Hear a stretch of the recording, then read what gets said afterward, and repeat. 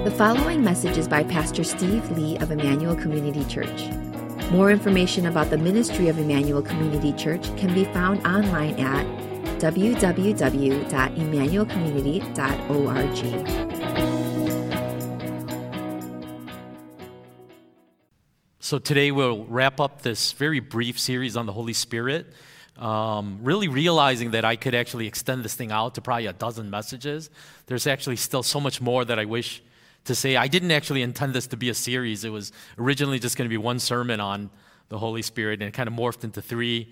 If you've been here at ICC, though, you know that that's not that unusual for me to kind of get really caught up in a certain topic and then get kind of carried away with adding messages to it. But starting next week, we will jump into the Sermon on the Mount and launch into that. I'm a little nervous about that because if I'm not careful, I think we could be on Sermon on the Mount for the next 5 years. So you got to try to pace myself in a way. I find Matthew 5-7 to be one of the richest texts in the Bible, filled with so much of God's wisdom for us. And so there's so much that I'd like to unpack with you in that text.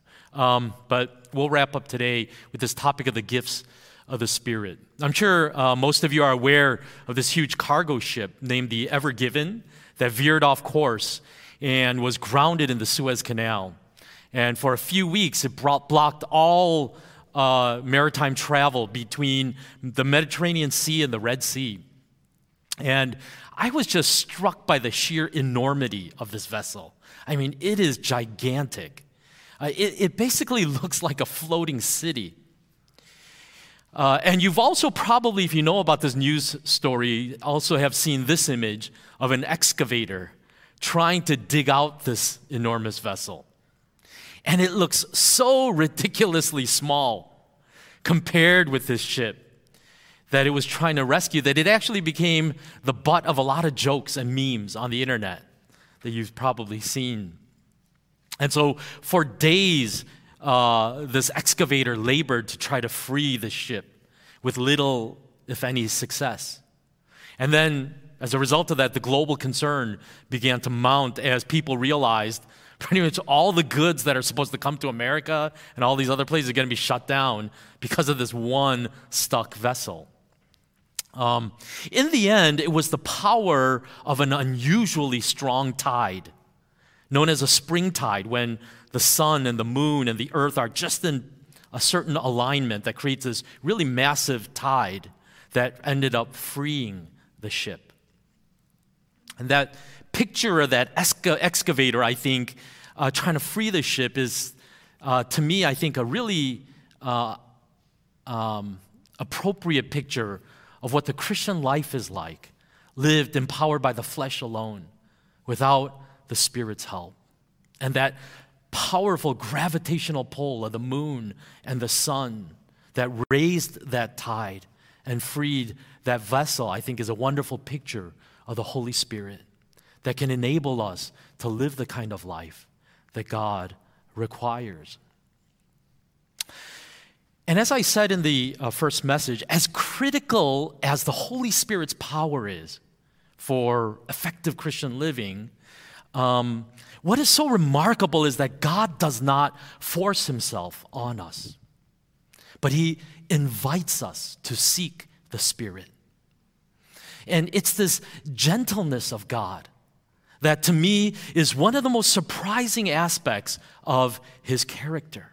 The way that he patiently waits for our willful surrender to the things that he desires of us. He doesn't jam it down our throats or force himself upon us, regardless of how important these things may be for us.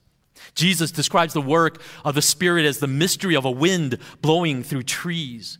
And we can't see that wind with our eyes, but we can feel and experience and recognize that the wind is present by the way that the branches of that tree will bend and sway. And you get from the reaction of the trees, the real sense of the power of that wind. And Jesus says, in the same way, that is how the Spirit is among you.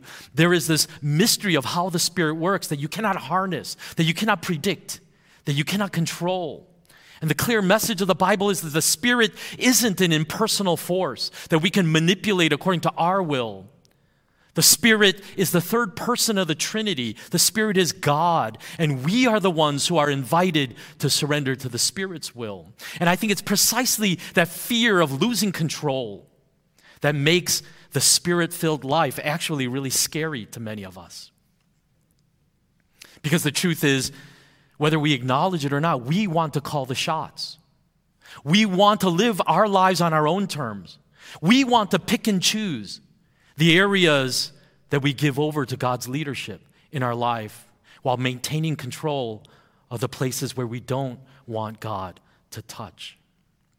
In the last message, I talked about how the Spirit-filled life is so critical to our ability to do the work of ministry that God expects out of all of us. And the primary way that the Spirit does that empowering work is through the gifts that He pours out to the church. And I realized today, actually, I wanted to cover both healing and prophecy. But just getting into prophecy, I realized it was going to be a really long message.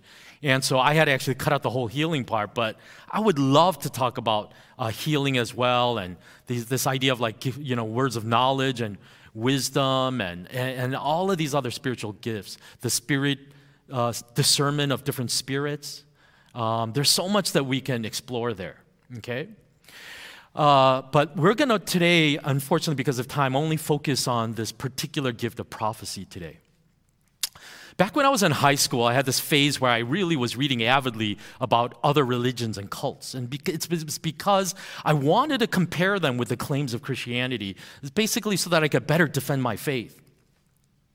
And one particular cult that caught my interest was this cult called Transcendental Meditation, or TM for short.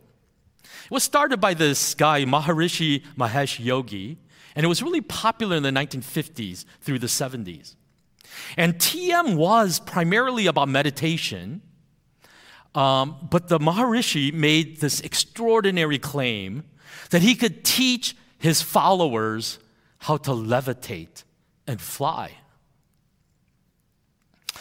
And disciples came from all over the world to this utopian society that he started in Fairfield, Iowa, of all places, rural Midwest town. And some paid thousands of dollars for the advanced classes on how to fly and levitate. And these classes were held in a secret room. No one was allowed in there other than the participants, and it was blocked out from public viewing. What confused me about transcendental meditation, or TM, was that I could not understand how a movement like this could possibly survive. Because it seemed like there were only two possibilities for TM claims. Either there were a group of people in a room in rural Iowa who were flying behind closed doors, or the same group of people discovered really quickly that it was actually all a big hoax. And then why wouldn't you abandon it immediately? And why wouldn't TM die after just a couple weeks? But since TM, or Transcendental Meditation, had actually survived for decades, it made me wonder, could there actually be people who have learned how to fly? Because if that wasn't happening, why would this cult continue? Well, it turns out no one was actually flying. Claire Hoffman grew up in this commune in Iowa because her mother moved her family into there. And so as a child, she grew up in this community, and she was enchanted by this belief that her mother learned how to fly. But the magic was ruined for her at the age of 9 or 10 when she attended a demonstration of this, what they would call yogic flying. And in an interview, Hoffman says, it was the sort of funny frog hop that they were doing across the room. For me, that moment of seeing this sort of awkward, ugly jumping, as opposed to this incredible levitation that as a kid had imagined, was a first moment for me of doubt.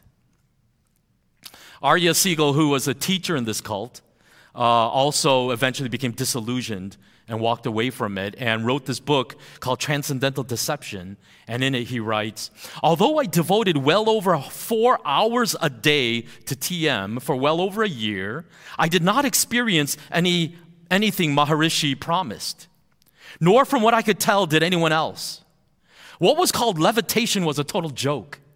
While most people think of levitation as hovering in midair, in the TM world, it consisted of mostly younger, more athletic siddhas hopping around on their butts on thick, dense foam, pretending they were flying through the air. But before long, we saw that we had been lied to by TM, and that the only thing achieved by, quote, yogic flying was that you could cause damage to your knees. I eventually had a knee replacement. I left the cult. Many people were not so lucky. Why do I share this story with you? I share it because I suspect that some of you have a similar uneasiness when it comes to what has traditionally been called the supernatural gifts of the Spirit. And maybe what you have observed or even participated in the charismatic movement has left you feeling a bit uneasy and wondering the same thing. Are there really people who receive revelations from God and speak in spiritual languages and can heal the sick miraculously? Or is this all just wishful thinking? Or maybe more worrisomely, a satanic deception? There are some spiritual gifts that I think the church accepts universally, such as teaching, giving, hospitality and helps and encouragement. But there are these 8 gifts that are listed in 1 Corinthians 12, verse 7 to 10, that have been labeled as supernatural. So if you look at that passage, it says, now to each one, the manifestation of the Spirit is given for the common good. To one, there is given through the Spirit a message of wisdom. To another, a message of knowledge by means of the same Spirit. To another, faith by the same Spirit. To another, gifts of healing by that one Spirit. To another, miraculous powers. To another, prophecy. To another, distinguishing between spirits. To another, speaking in different kinds of tongues. And to still another, the interpretation of tongues. And some believe that while the early church experienced all of these supernatural gifts, the Spirit no longer works in the same way today. And those who take this view have typically been labeled as what's called cessationists. Others believe that these gifts have never left the church, and they actively practice them in their worship today.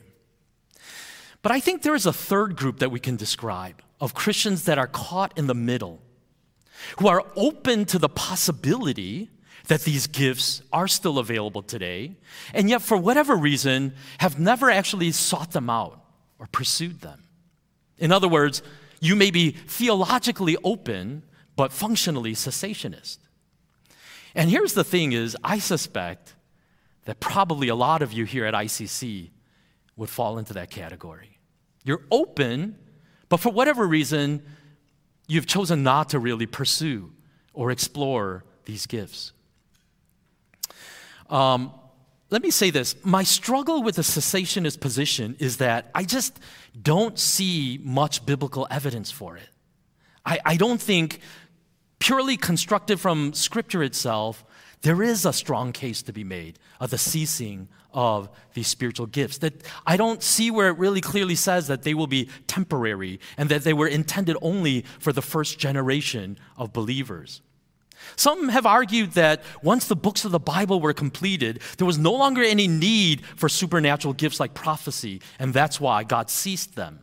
Others have argued that the supernatural gifts were intended to help the prophets to lay the foundation of the first believers, the early church, and therefore once the apostolic age was done, the gifts ended as well because they were no longer necessary. Others just think of it more empirically, like scientists, and say, just look at the data as at least they see it. And they say, the things that we see recorded in the book of Acts and other places in the New Testament just aren't happening today. What we see in the charismatic movement doesn't reflect what we see in the book of Acts, and therefore, just based purely on the data, the argument is these gifts have ceased. So I just want to play all my cards here and say I don't believe in this cessationist position. I do believe that the Holy Spirit continues to give all of his gifts to the church to this very day. The main text that the cessationist argument does tend to focus on is 1 Corinthians 13, verse 9 to 10, where Paul says, "For we know in part and we prophesy in part, but when the perfect comes, the partial will pass away." So the cessationists have argued that the partial refers to prophecy and tongues and those gifts, and the perfect means, in their interpretation, when Scripture is completed or when the church is fully matured. That's how they are interpreting perfection coming. And so once that happens, that imperfect or those miraculous gifts of the Spirit will go away. Now, I actually do believe that the partial there does refer to those gifts like prophecy and other gifts. But that term perfect, look at what Paul says as he continues in verses 11 to 12. "When I was a child, I spoke like a child. I thought like a child. I reasoned like a child. When I became a man, I gave up childish ways. For now we see in a mirror dimly, but then face to face. Now I know in part, then I shall know fully, even as I have been fully known." That is seeming to me a description of Paul of what he means when perfection comes. And that does not sound like what he is saying is when Scripture is complete, or when the church is mature, or when the apostolic age is done. That sure sounds to me like he's talking about the second coming of Christ, the return of Jesus. Anyway, there's a lot more that could be said about this. The purpose of this message today is not to make a defense that the spiritual gifts are still in existence. And so if some of you are really struggling with this and want to talk more about it, I'd be more than glad to dialogue with you on a one-on-one basis after this message, okay? The second comment, though, I simply want to make before we start looking at prophecy is this, that we often use these labels of natural and supernatural, and I want to argue that they probably ought to be avoided, okay? Because I think they actually reflect more of a secular worldview than a biblical worldview, okay? Because typically, when we say natural, what we mean is that these are the events that happen when God is just passively sitting by and doing nothing. He's just watching like an observer the events unfold, and so the natural laws are what explains everything. And then supernatural means there are these rare moments when God actually chooses to get involved and a miracle happens or something supernatural occurs, and that we call supernatural, okay?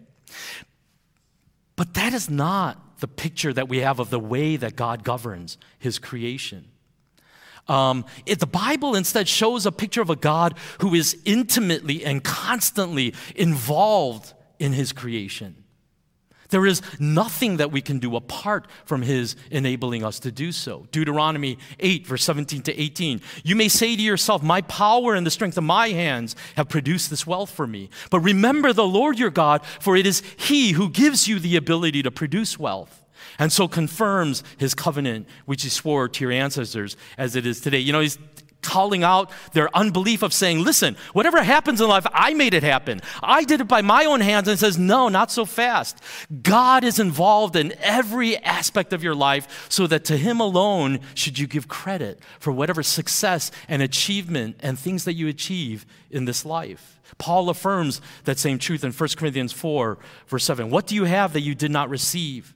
And if you did receive it, why do you boast as though you did not?" God is involved in everything in your life. And so to him gives the credit. To him belongs the glory. And so from the biblical point of view, there aren't natural and supernatural gifts even, I would argue, because the truth is all of them, whether it's hospitality or teaching or prophecy or healing, they are all flowing directly from the hand of God by his power. Now, let me say this. Some have chosen, instead of using that supernatural and natural language, to refer to them as miraculous and non-miraculous gifts, okay?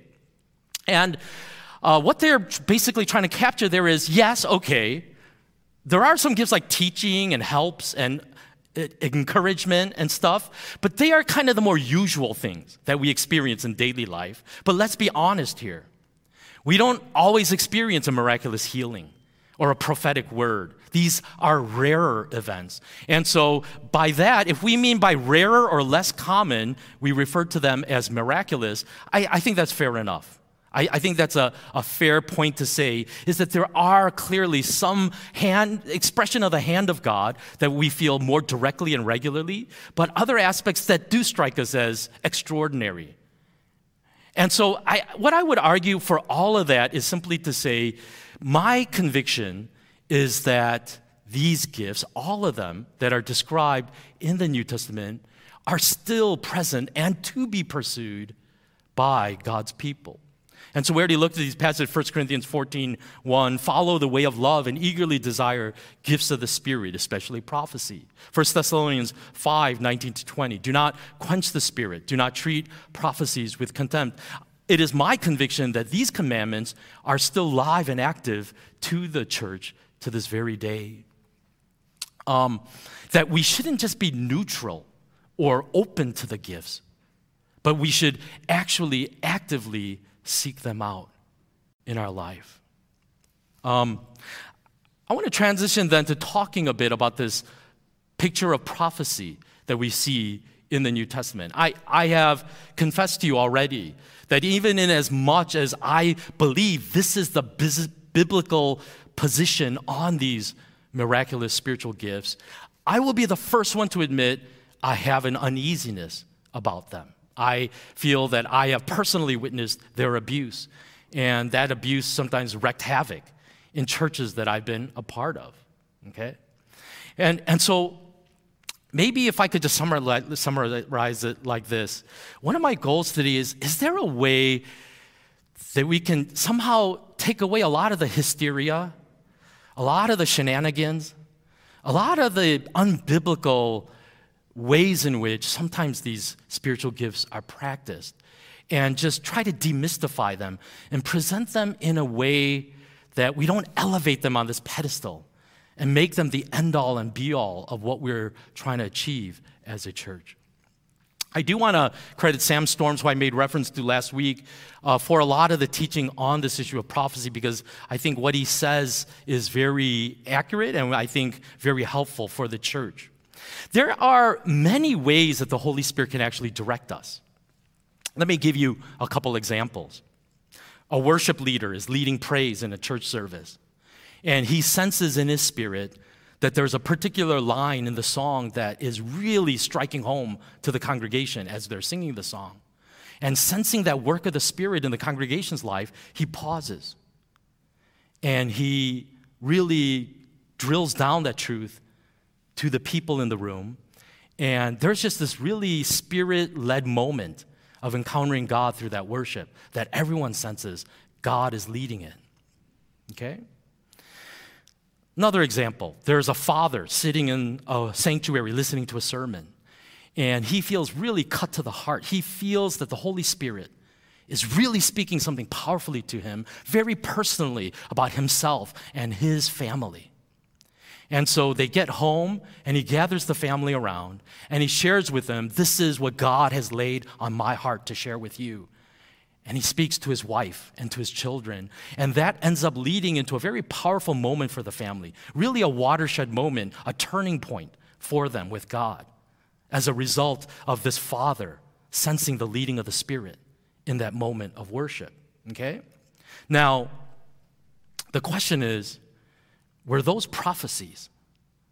Were those prophecies? And I think if we try to be as technical as we can, what we can say is this: those may very well be influential moments in which the Holy Spirit is talking to the people of God who are in that posture of listening and receptivity and openness, but I don't think they should accurately be called prophecies. That wasn't prophetic, okay? Maybe a better word to use is just it's a Spirit-led conviction, or it's illumination, taking a truth in God's word and enlivening it and personally applying it into that person's life.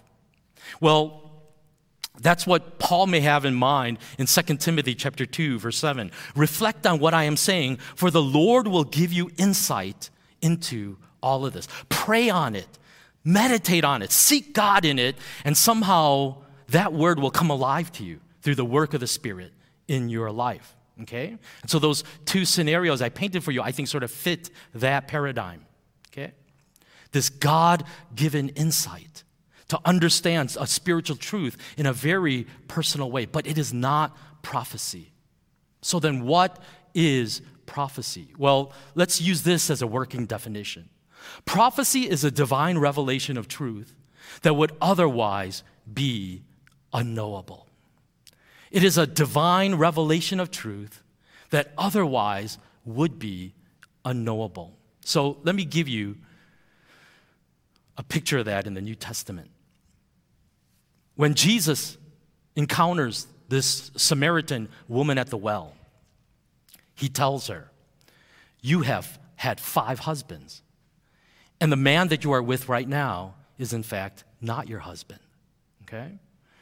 And in response to that, look at what the Samaritan woman says to him in John chapter 4, verse 19. "Sir," the woman said, "I can see that you are a prophet."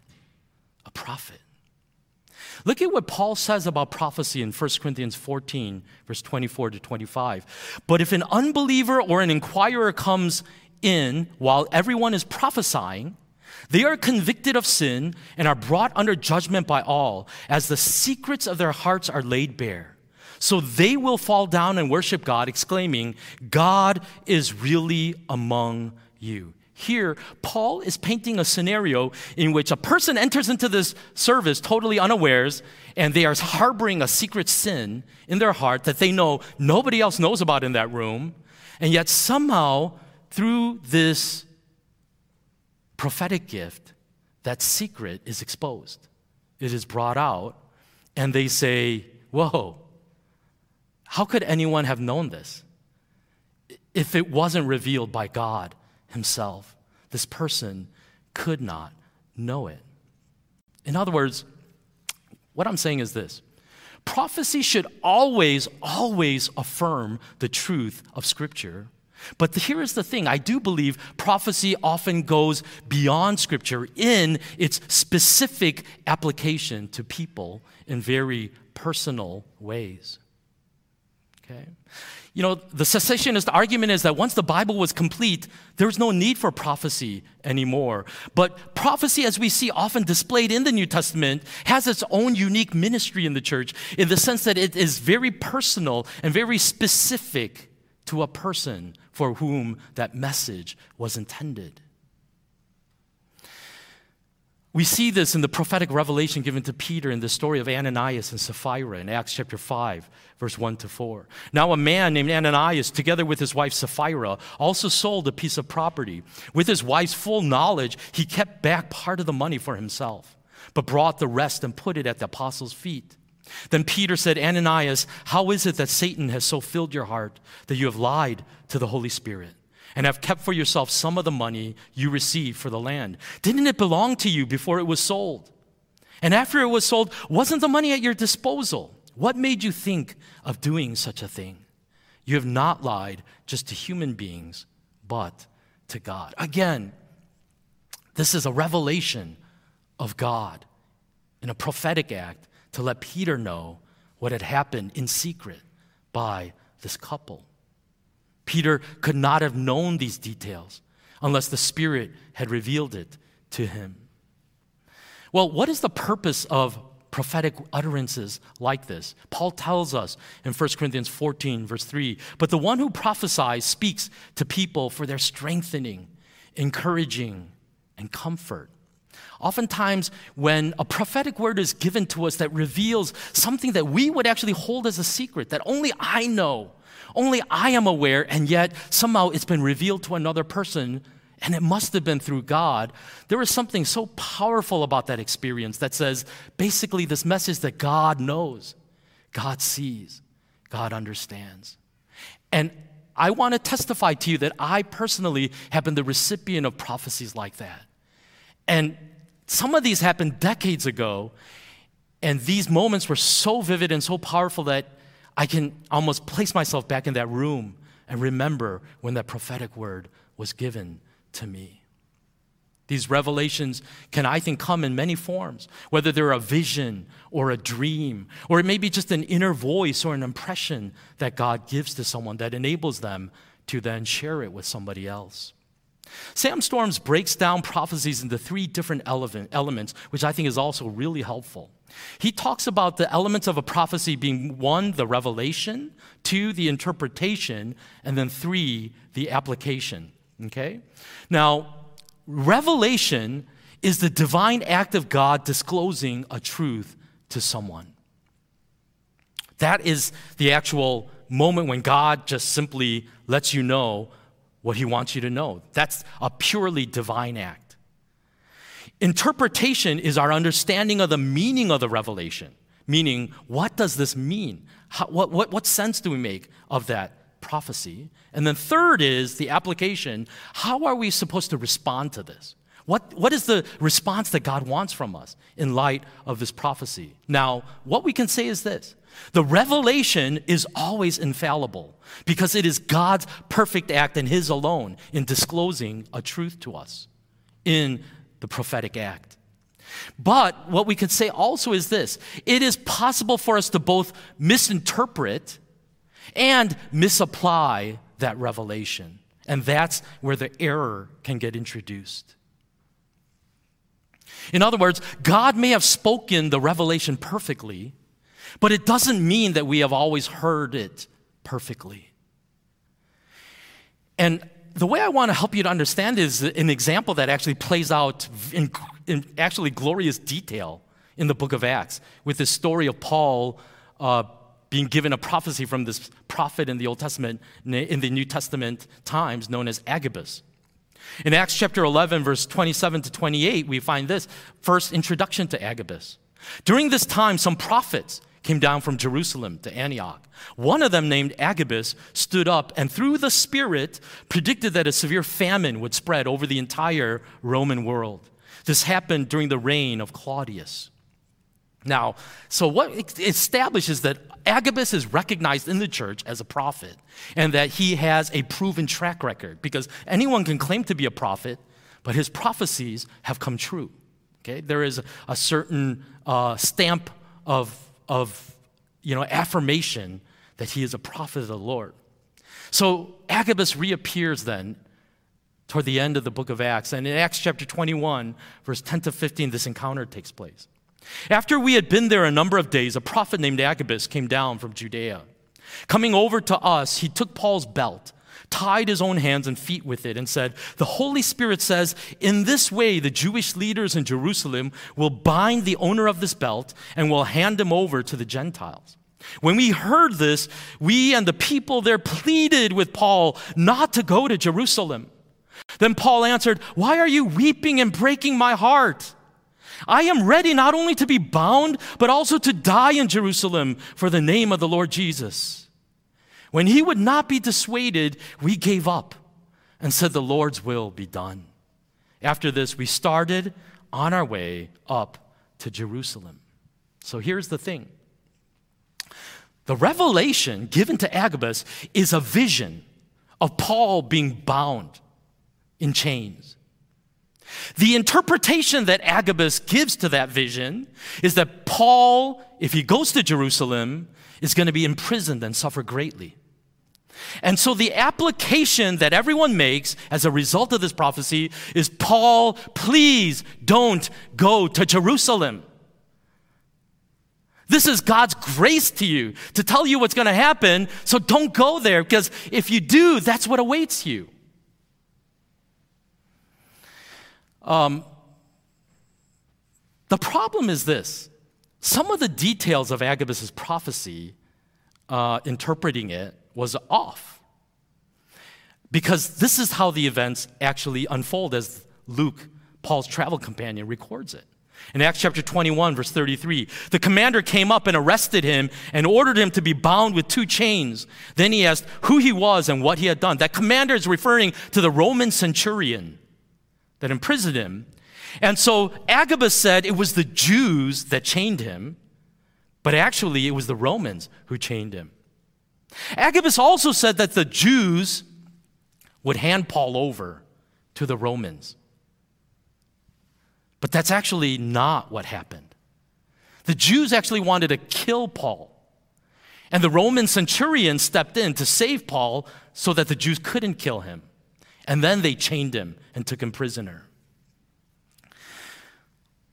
So here is the problem. How do we resolve this discrepancy of what happened in this book of Acts?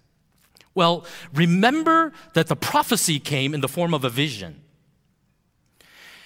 And it may have been that what Agabus saw was Paul chained, surrounded by a bunch of angry Jews and Roman soldiers. That very well is likely what Agabus saw in his vision. And so out of that, though, he assumed wrongly that what that meant was that the Jews bound him and were handing him over to the Romans, when in fact it was the Romans who tied him up and rescued him from the Jews. What's also interesting about this prophecy is this, that Paul didn't listen to the people who told him, don't go to Jerusalem. He was not persuaded. He said, I'm going to Jerusalem no matter what you guys say. So a disagreement was sparked between Paul and his friends regarding what? The application of this prophecy. They thought that the prophecy was to warn Paul, to save his life. But Paul understood it in a very different way. He thought that this was God telling him, this is what you're about to suffer, and to prepare him for what he was about to endure. Because this is what Paul testified in Acts chapter 20, verse 22 to 24. And now, compelled by the Spirit, this is not his own intuition. This is the Holy Spirit speaking to him. Now, compelled by the Spirit, I am going to Jerusalem, not knowing what will happen to me there. I only know that in every city, the Holy Spirit warns me that prison and hardships are facing me. However, I consider my life worth nothing to me. My only aim is to finish the race and complete the task the Lord has given me, the task of testifying to the good news of God's grace. So Paul has already received the conviction through the Spirit that regardless of the troubles that await him, he must go to Jerusalem. And that's why in 21:14 it says, when he would not be dissuaded, we gave up and said, the Lord's will be done. It's interesting. This is one of the rare moments when Luke inserts himself in the narrative. And he says, we, meaning I was part of that discussion. I was arguing for Paul not to go to Jerusalem. But when we realized that we were not going to change his mind, what did they do? They basically said, Paul, we'll just pray for you. You are in God's hands. God's will be done on this because we are not of a similar mind on this prophecy. Okay? So I think this actually tells us something very important about prophecy. It is that we have to test prophecy and realize that even if that very well may have been a direct word from God, there needs to be the work of the church coming together as a community to wrestle with that and say, what does this mean?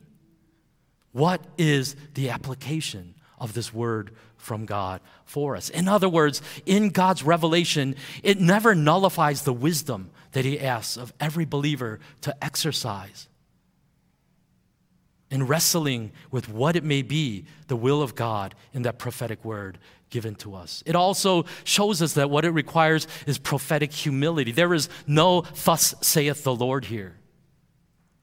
It is simply believers sharing as they wrestle with a vision given to this man who has shown a past track record of accuracy in the things that he said would come to pass. And so we see this beautiful humility being displayed. We can be wrong in the things that we claim. The other thing that I think this also invites us to recognize is that the truth is a person who utters a prophecy may not automatically and should not automatically be assumed as the one that interprets it or applies it to the people that he's saying it to. In fact, when you look, often it's not the case. Sam Storms writes in Practicing the Power, simply because you have great clarity in the revelation does not mean God intends to enlighten you as to its application. This is one of the most important lessons to learn in the proper exercise of prophecy in the local church. For some reason, those who are the recipient of prophetic revelation struggle to stop once the word has been shared. They feel compelled to interpret and explain and eventually apply the word either to an individual or to an entire group. I'm not suggesting that this should never happen. On occasion, a person will receive both the revelation and the interpretation. But in the majority of instances, it will turn out that God has revealed something to a person, but wishes that its interpretation and application be left to others. Okay? That's why in 1 Corinthians 14:29-33, Paul says this, 2 or 3 prophets should speak, and the others should weigh carefully what is said. And if a revelation comes to someone who is sitting down, the first speaker should stop, for you can all prophesy in turn so that everyone may be instructed and encouraged. The spirit of prophets are subject to the control of prophets, for God is not a God of disorder, but of peace, as is all the congregation of the Lord's people. Even in Paul's day, sometimes when they were doing this kind of stuff, there's a sense in which even in ancient times, prophecy was about getting into a moment of spiritual ecstasy, where you basically lose control and you start babbling, and it's like, oh, stand back, don't bother him, he's being filled with the Lord, there's nothing you could do about this. And Paul says, no, I'll have none of that. The God that we worship is a God of order, not of chaos. And so there needs to be order and wisdom and scripture that infuses all of this. And I think that's such an important principle for us to recognize. What I love about Sam Storms' church is this, is he will allow some people to come forward and testify of a prophecy they've given. If they say something biblical in a very loving way, he corrects them right there. It's not this awkward, embarrassing moment of, oh, geez, like, what is this guy saying? He says, we love you, sister, but what you just said clearly contradicts Scripture. And we need to call you out on that, because it is the burden of the leadership not to let the people of God be led astray. Because let's be honest here. If someone says they have received a prophecy, that carries a certain weight and authority that is very hard to resist. And what Paul says is, listen, when you are practicing this gift of prophecy, God may speak to some of you, and some of you actually may be more gifted in receiving that word of prophecy, but it must always be tested. It must always be evaluated and seeing, what is it that God wants from this? And maybe for some we say, listen, it's just not being affirmed in the rest of us. This is not something that we feel comfortable moving forward with. Let me close with this. What would it look like if ICC were to actually practice this? The first thing that I want to say is this. Some of you may be going, oh, okay, so when do the charismatic services start here at ICC? Let me be honest here. My worry is not that we're going to go overboard with this. My worry is this message is going to just be a blip on the radar. And frankly, no one is going to really take any of this to heart. Okay? I also want to say this. I don't think this issue should divide us and say, oh, I can't be in this church if we're going to go in these crazy, hyper-spiritual ways either. Okay? I don't think anyone can be forced or dragged into this. I think it's something that has to be done willingly as a surrender to God. But I also want to testify to you as your pastor that I have both received words of prophecy that I have given to others and have personally been actually amazed at what was revealed to me in terms of secret things that were very personal to a person. And I have also been the recipient of prophetic words like that in my life. And I can testify to how enriching and strengthening that was to my faith. I'm not ready yet to give an open mic in our service and say, does anyone have a word from the Lord? But this is what I would love to see at ICC. I would first of all love to see many of us praying that prayer, taking God at His word and saying, God, I want these gifts. I don't want to be afraid of them. I want you to give me these gifts so that I can strengthen the church. I think that's where it has to start. earnestly seeking these gifts. And then the second thing I think is this, is I think it would make more sense for us to see what it might look like if it happens more in small group settings, like our community group, or somewhere where there is trust built there. There's relationship there. Because let's be honest here, you are going to go out on a limb if you're going to share something like that, you know? And it can be terrifying. I know that there have been moments where I felt that I received a prophetic word. It's just I didn't have the guts to share it with the person. Because I was like, I can't say that to that person. There is this fear that if we don't bat 1,000, then you're going to be called a false prophet. That is not a false prophet. A false prophet is someone that says Jesus is not Lord, okay? There's a difference between a fallible prophecy given in terms of our interpretation and those kind of things and a false prophet, okay? And I'm saying none of this language of the Lord tell me to tell you, okay? I don't want to hear that kind of language at ICC. But it could look something like this. In humility, I have been praying for you. And I don't know, God has just been impressing on my heart this picture when I pray for you. And I don't know what to make of it, but could I just share it with you? And I'll just leave it with you to pray on it and wrestle with that. And that's going to take a risk. That's going to feel kind of frightening. One of the things actually I do that I've shared with some of you is whenever I sense a word like that from the Lord, I actually record it on my iPhone in my voice recorder app. And then I listen to it and I listen to it again. And I pray through it. I never share with someone on a first pass. And the truth is sometimes when I pray on it, I go, I don't know where that came from, but I don't have that conviction anymore. And what a crazy thought that was. I don't know what that was. But other times, the more I listen to it and pray through it, the stronger that conviction goes, that it's almost like butterflies in my stomach. And it's just this feeling like God is just weighing me down saying, you really need to share this with this person. And in those moments, I have acted in obedience and shared certain things.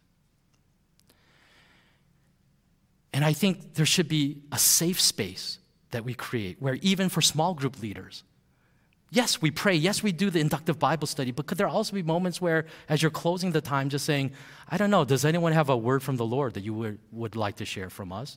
And again, it's not thus saith the Lord, but this is just what God has impressed on my heart that I want to share with you.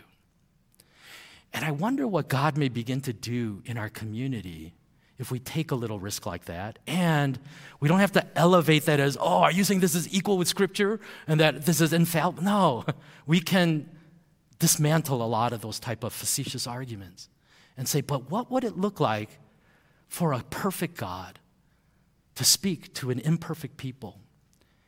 And yet, nevertheless, somehow, there can be something incredibly powerful and enriching from that. I think I might have shared this with you, but let me just share this one thing and I'll close with this. I had this best friend in high school named Carl, and I loved the guy to death. Of all my best friends, he was my bestest friend. I guess we have that term BFF now, right? And we didn't have that term back then in the 80s, but, and I wanted him to be saved so badly. And I would witness to him, but despite us having so much in common and caring so much for us, anytime we talked about faith, he hated it. He's like, do you always have to talk about Jesus? Just get it through your head. I will never believe it. It's because his mom and dad were just, vehement atheists who hated the church. I remember in our 8th grade graduation, there was a prayer at that convocation. And I remember seeing his mom stand up like this and just stare at everyone because she was so upset a prayer was being uttered during that ceremony. And in that summer he moved away our senior year to Montana, so I didn't get to finish off our high school together. And we wrote letters to each other back and forth. During that summer, I was praying for him, and something really powerful happened in that prayer. I sensed God spoke to me and said, you can be comforted because Carl will be saved. He will be saved. So don't let your heart be troubled anymore. It was such a powerful moment when I felt God speak to me. Start my freshman year at U of I, and in the very first week of school, I get a call from Carl. And he's at UC Irvine. And he says, Steve, you're not going to believe this, but I became a believer. And he said, I moved into this dorm, and I swear to God, every single person on my floor was a Christian. And they were saying the exact same things that you said to me all those times. And I realized this must be God, and I finally gave in and surrendered. And he said, I just wanted to call you because I thought you should know that I became a follower of Jesus. There are these kind of moments that I think God wants to give to us. But as I think I've said earlier, though, I think there's a lot of fear in us that just wants to push this away and say, I just don't want to touch that stuff. It's so messy, so fuzzy. I don't get it. And I wonder if there's even the mystery of that is something that we can embrace and say, God, just my hands are open to you. I want to receive whatever you want to pour into me. Equip me with your gifts so that I can be a blessing to the church. Let's pray.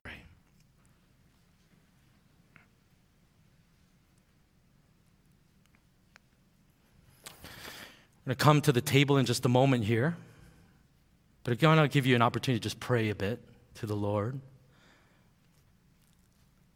If any of you feel really uncomfortable thinking along these lines, I get it.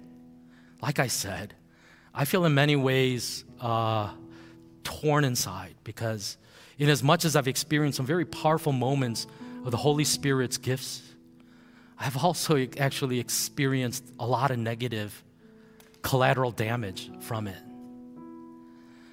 But I think that's not God's fault. It's the way that the church has misused the gifts and even abused them in certain ways that really are not biblical and Christ-honoring. But I wonder if there might be a way that we here at ICC could somehow make a way forward to be just open to the works of the Spirit and not just be theologically open, but hungry for it and seeking it in our lives. Saying, God, I do have some fear in my heart, but I want to receive whatever you want to pour into me and give to me. Let me just give you a moment to pray that prayer, and then we'll come to the Lord's table.